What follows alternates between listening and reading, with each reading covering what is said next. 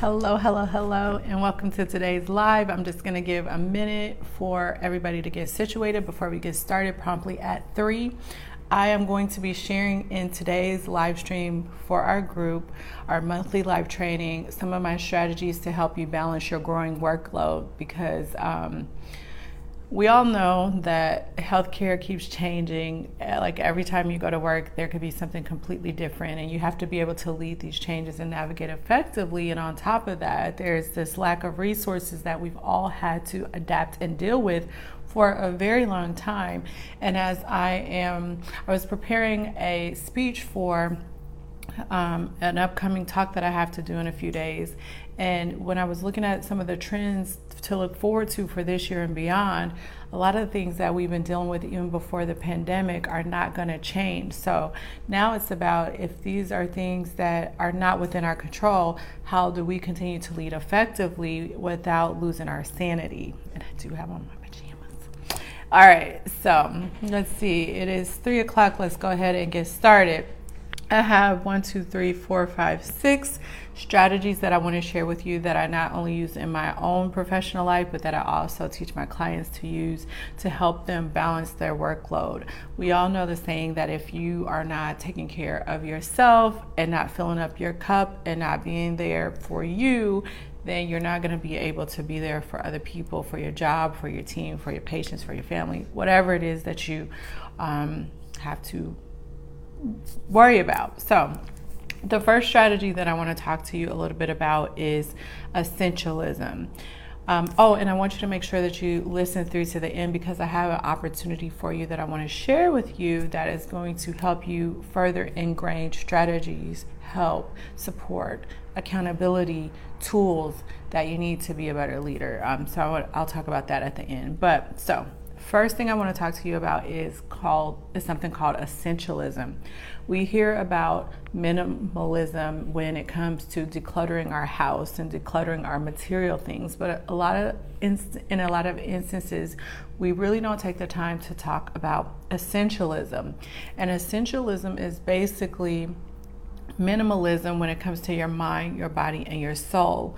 And unfortunately, a lot of us have been, for a very long number of years, doing the most when it comes to our commitments in our personal and professional life. We've been doing the most when it comes to holding on to this emotional baggage and trauma and not taking care of our health and our bodies and all of the things. And because of that, when you do have to work in these demanding and chaotic environments, you find that you are overburdened, overtaxed, and stressed more than you would be had you done a little bit of decluttering, for simplicity's sake, around the things with the mind, the body, the soul. So the first thing that I always like my clients to get back to, that I like to work on when I'm feeling overwhelmed, when I'm feeling out of balance, when I'm feeling like I need to calibrate around the demands that I'm faced with on a day-to-day, is to get back to what it is that really matters and prioritize. And it's not the prioritization where we learn where this goes first, this goes second, this goes third. I'm going to talk about that in a minute. There's also some prioritization that needs to happen with the things that you allow to take hold of your mind, take hold of your body, and take hold of your soul. So the first thing that I want you to do is take an inventory of some of the things that you're holding on to, and it can be deep. Like, for instance, in this conversation that I'm going to be having in this speech that I've been invited to talk at, a conference I've been invited to talk at, I'm going to take them deeper to like where even things like guilt, resentment, heartache, depression, all of those things can make it seem like your job is throwing you off balance, when in reality it's these underlying things that you have just allowed to take over you unconsciously for decades that you need to clear out. So that's number one. essentialism also is going to go a little bit deeper, because for some of you, it is about prioritization. It's about looking at the workload that is part of your job description first and foremost, because I find that leaders get pulled in all different directions and forget to focus on what they need to do their job and start, makes important task and other people's job your priority. So I really want you to look at what's the priority for what you need to get done, the priority for what your team needs to get done. And when I'm saying prioritize, for those of you that are nurses, I don't know if like doctors have the same thing. Everything is going to be the right answer. Everything is going to be a good answer. Everything is going to be a good thing to spend your time on, right? There's nothing, when you have 5 things coming at you at once, they all can be things that need to be taken care of. But it's your job to look at the things that are coming at you and think about what is the best thing that needs time and attention right now. That is what prioritization is. And a lot of the time when you start to pick apart where it is that you're being pulled on the day-to-day, what you spend your time on, what you spend your tasks on, you're going to find that a lot of those things are very important, but a lot of them are not urgent. And especially if you are doing things that may not, I'm not going to say not outside of your realm of possibility to help with, but it may not fall under your particular, I would say, roles and responsibilities. To me, those things are going to be more urgent depending on their impact, because those are the things that you're going to actually lose your job for: the evaluations, the difficult conversations you need to have with your team, the reporting, the process improvement, all of those things. Those are things that are priorities as a leader. Secondarily, there's going to be all these important things that come up. So prioritizing for you is not about everything seems important, so I got to do all the things. It's about, well, what is the most important thing? What is the urgent things that I need to get done today that are going to make the most difference for me, for my team, for whatever? And not only do this for the things that you have to get done as a leader, you need to also look at this for your team too. It's about essentialism across the board. If you want to run a team that is effective, impactful, and is getting stuff done, this may require some testing. So you may have to come together in your own life and look at your life and some of the things that you may think you need to drop, and you may drop those, and you may find later on that, that was a mistake. I probably should have put that more in an urgent category as opposed to an important or less important category. So you're not going to get this perfectly the first time that you try it, but it's about testing. It's about reiterating. It's about not being afraid to fail a little bit to see what is really the most impactful things that move the needle. And I'm going to talk about why this is important further into this conversation. So when you prioritize, know that you may need to do a little bit of testing and tweaking in order to find the right formula that works for you, that works for your team. So essentialism, and we can have a whole class on essentialism. So if you would like me to talk more about how you can incorporate this in your life and why the lack of essentialism in your life may be what's truly making you feel disconnected from yourself, making you feel like no matter what you achieve, you don't feel like you're where you want to be, making you feel like you can't make strides in your life, making you feel like you're overwhelmed, on the brink of burnout, irritable, depressed, sleepy all the time, tired, low energy, all the things. Okay, 1, essentialism. The second strategy that you can incorporate to start to learn how to balance your growing workload is to make sure that when you are taking time off, that you really are taking time off for real. There was a study that I don't remember it. It probably was a few years ago, that showed that when people take time off, they really don't take time off. And a lot of things, right? If you have the weekend coming up, you're going to have to get some things done, right? Or maybe there are some urgent, remember, you have to learn the difference between important and urgent. There may be some urgent things that come up that you may have to deal with when you are technically off, but you should learn to get better at taking time off and being off for real. There's a lot of us that have this guilt factor around, well, if I sit around all day watching TV and really recharging and resting or staying in the bed all day, then I'm lazy. So you feel guilty that you're not doing things that you woulda, shoulda, coulda done.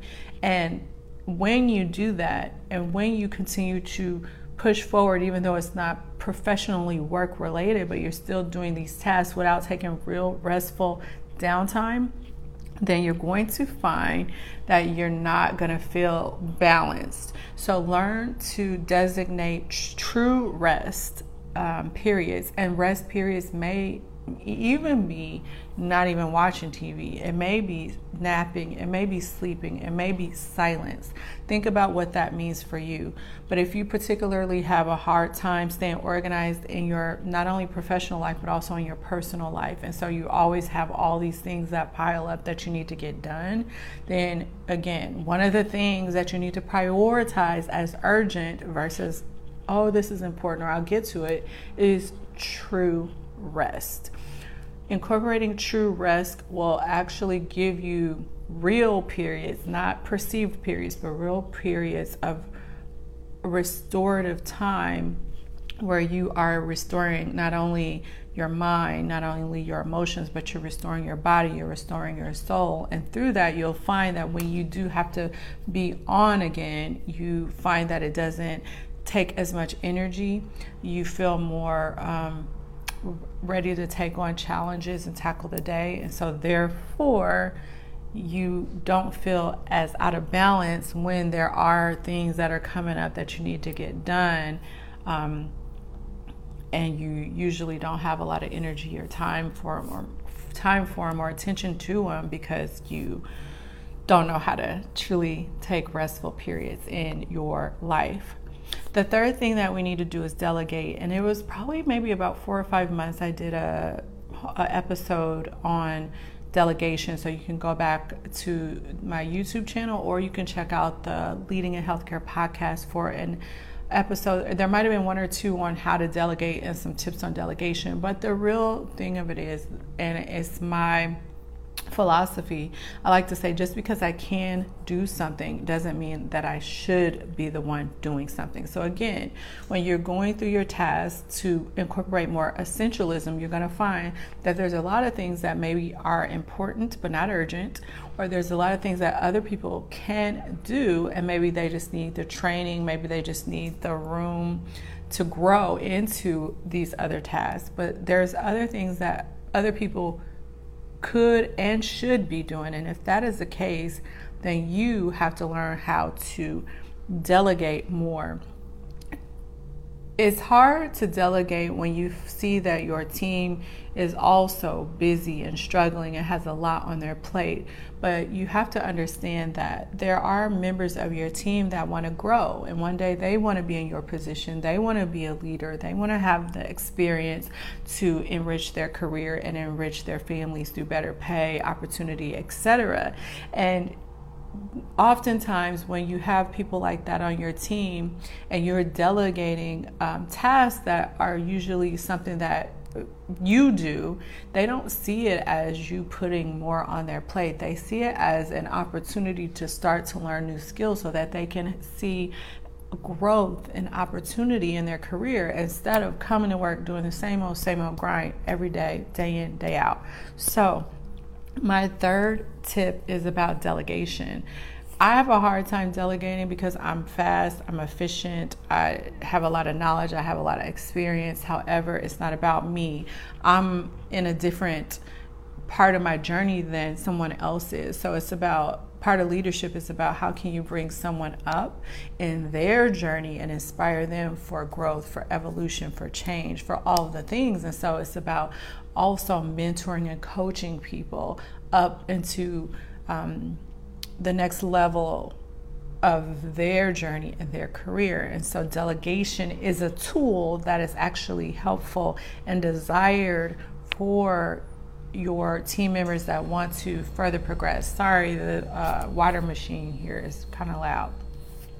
All right, the fourth tip that I want you to think about, and this is going to be a tough one for you if you have a problem with boundaries, if you have a problem speaking up for yourself, if you have a problem with self-worth and knowing what you're worth and asking for what you're worth in areas of your life. But I want you to understand that this is very important for the energetic exchange that you're giving when people are giving you more things to do, but you're not getting an energy exchange in return. So number 4 is asking for more compensation in some way.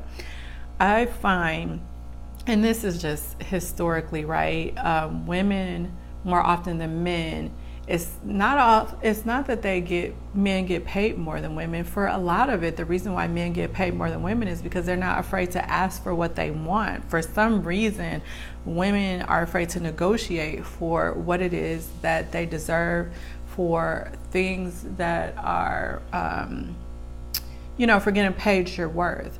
And so if you are one of those type of people, then if you are getting more put on your plate and you can objectively have a conversation about where you were hired for and where you have now had to take this workload, then I don't think that you should be afraid to ask for more compensation.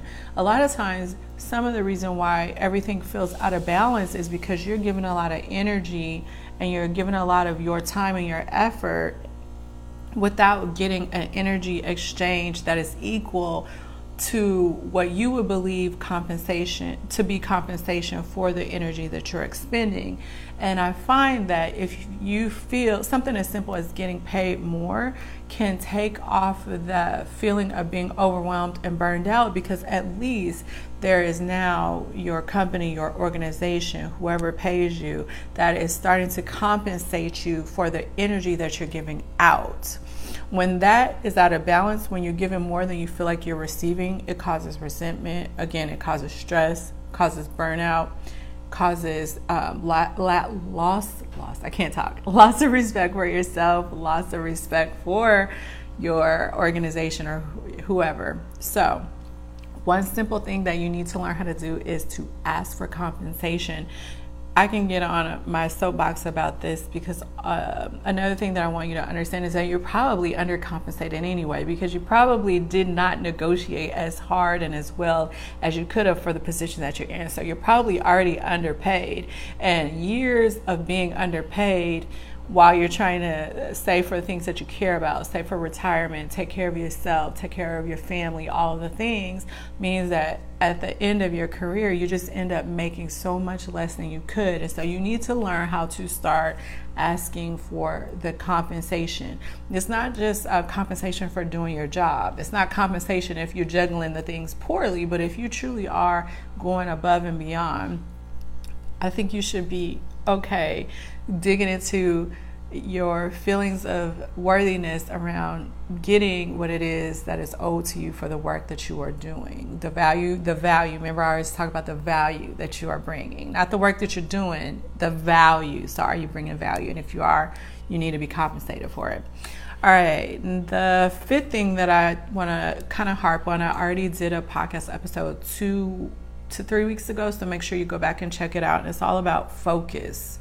If you want to feel more balanced when your workload is growing, you're going to have to learn to focus. A lot of times, like I said, all these tasks come up, and a lot of times I find when I'm working with leaders is that they're not very good at understanding how to prioritize what is the best answer. What is the best thing you should be working on today? What is the best thing your team should be doing in order to have a very smooth running machine?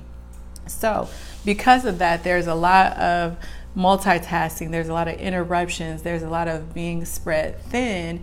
And it's interesting that people feel like they don't have control over these things when in fact you have more control over this than you realize. So I want you to practice focusing. If you only have 8 hours in the day and you've identified what is a priority versus what can wait, and you've tested this and you start to really get a clear picture on what it truly takes to be effective in your role and for your team to be effective in their role, then you need to learn how to focus on the things that matter and not so much multitasking. We all can be good multitaskers, but this is a fact that you cannot argue with. When you are focused on one thing at a time, you're able to not only produce a more quality work, you're able to get through a greater quantity of work available. So you end up over the long haul producing a better product. And usually when you learn how to get so focused that you snap into flow state, then you are also able to do these things more quickly than you normally would. So at the end of the day, while it seems like you may be spending an hour on reports, you may get through so much work within those reports than you would if you were multitasking and doing it with quality and like I said, covering more ground, that you realize that the end product of the work that you produce, that your team produces, is much better because you've chosen to do more focused, more quality work, hopefully learning how to compound that into tapping into flow state. All right, and so then the last tip that I want to share with you on balancing your workload is learning when to say no. Now, everybody at work can't say no, and you can't say no to everything, especially if it's something that's urgent. Remember, part of the reason why you're overwhelmed is because you don't know how to prioritize. It's just no way around that. But if you are someone that's scared to say no when appropriate, then you're going to struggle more with things being put on your plate. And saying no appropriately is not only about the task that you've been asked to do, but it's about objectively having a conversation with the person that is expecting you to do these additional tasks without the time, without the energy, without the compensation, etc. So you need to learn how to articulate your no in a way where other people make sense or can understand you. And usually I find that when people in healthcare in general try to have a conversation about something like this, they often do it from subjective. So I feel like this and I just think, and no, you need to have objective facts about why you are saying no so that someone else can understand where it is that you're coming from. Objective statements are facts that can usually not be disputed. So your feelings can be disputed. Your opinion can be disputed. But facts around why you are saying no to something usually cannot be disputed. And it's worth a conversation if you're truly being asked to step in a realm where you don't feel comfortable with the load that you want to do. Some of the things that can help you are things like bullying, things like safety, things like quality. Those are some things that you can use in your objective arguments that usually your boss or whoever will also kind of step back like, whoa, and be more understanding of, like buzzwords, right? All right. So say no appropriately, not only how you articulate it, but also the task that you are saying no to. And if you have a problem saying no, which a lot of leaders do, they think they have to do all the things. They think they have to prove themselves. They think they have to prove their worth. They have boundary issues. Those are not a symptom of your job, because if you keep saying yes, they're going to keep giving you stuff to do.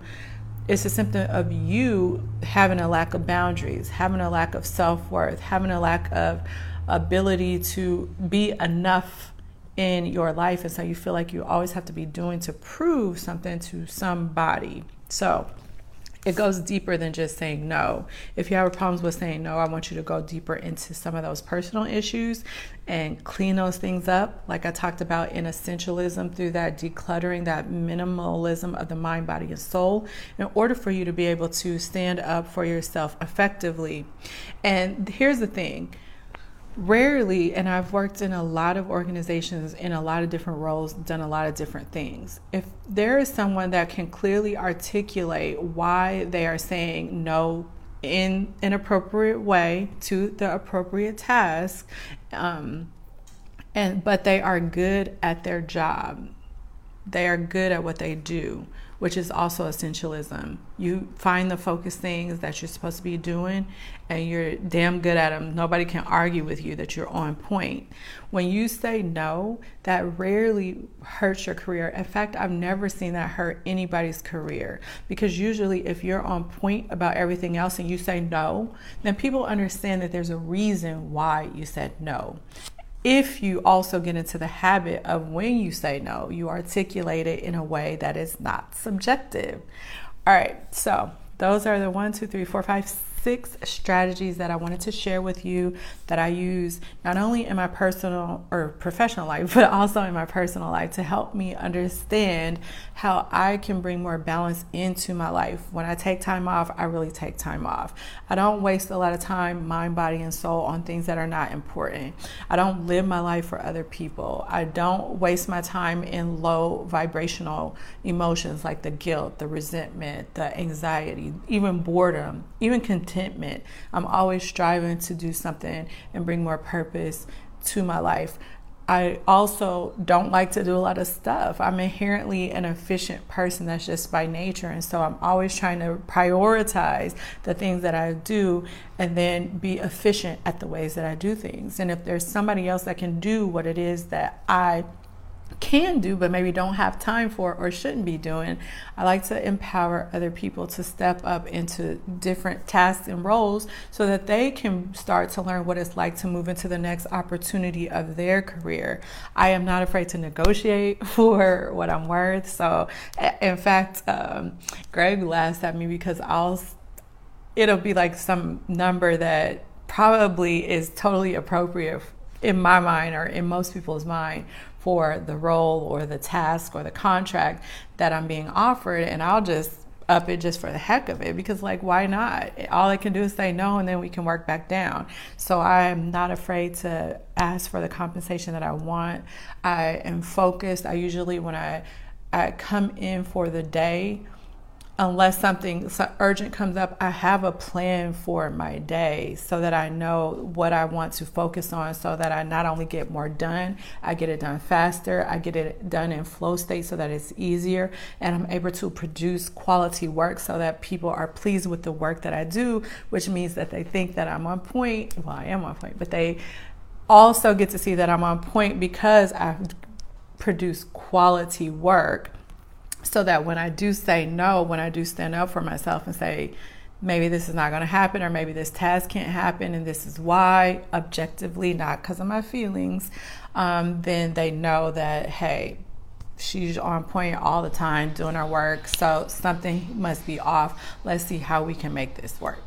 All right, so let me know your comments, suggestions, questions, if you want me to teach you anything more about what I have spoken about today in our live training, and I will check out the comments. I will talk to you later. Last thing I want to let you know, do not forget that if you want to learn about how to become a better leader so that you do, like I said, feel like you are in balance, feel like you are healing some of those things within your internal psychology that may have been holding you back from being the leader that you want to be in your personal life, in your professional life. The things like I talked about, like the resentment that holds you back, the not having your purpose, living for other people, not understanding that emotional intelligence that I talked about that kind of insidiously eats away at you, causes you to be irritable, causes you not to be there for yourself, your friends, your family, the things that you care about, and just also the tools that you haven't been given on a practical level, like prioritization, organization, time management, all the things that help you progress in your career more practically. Don't forget the Leading in Healthcare Mentorship Round 2 is going to be starting in April. And so if you want to get in on that mentorship, I will leave some information with this video for you to learn more about it. There is still time to sign up for it. We're starting after spring break so that those of you that have kids can do all the spring break things and then come back from spring break, hopefully more rested, like I said, and recharged and ready to just kind of pour into yourself and learn some things that'll help you not only in your career but in your personal life. So Leading in Healthcare Mentorship Round 2 starting soon. Leave information. I will talk to you all soon. Take care. Bye.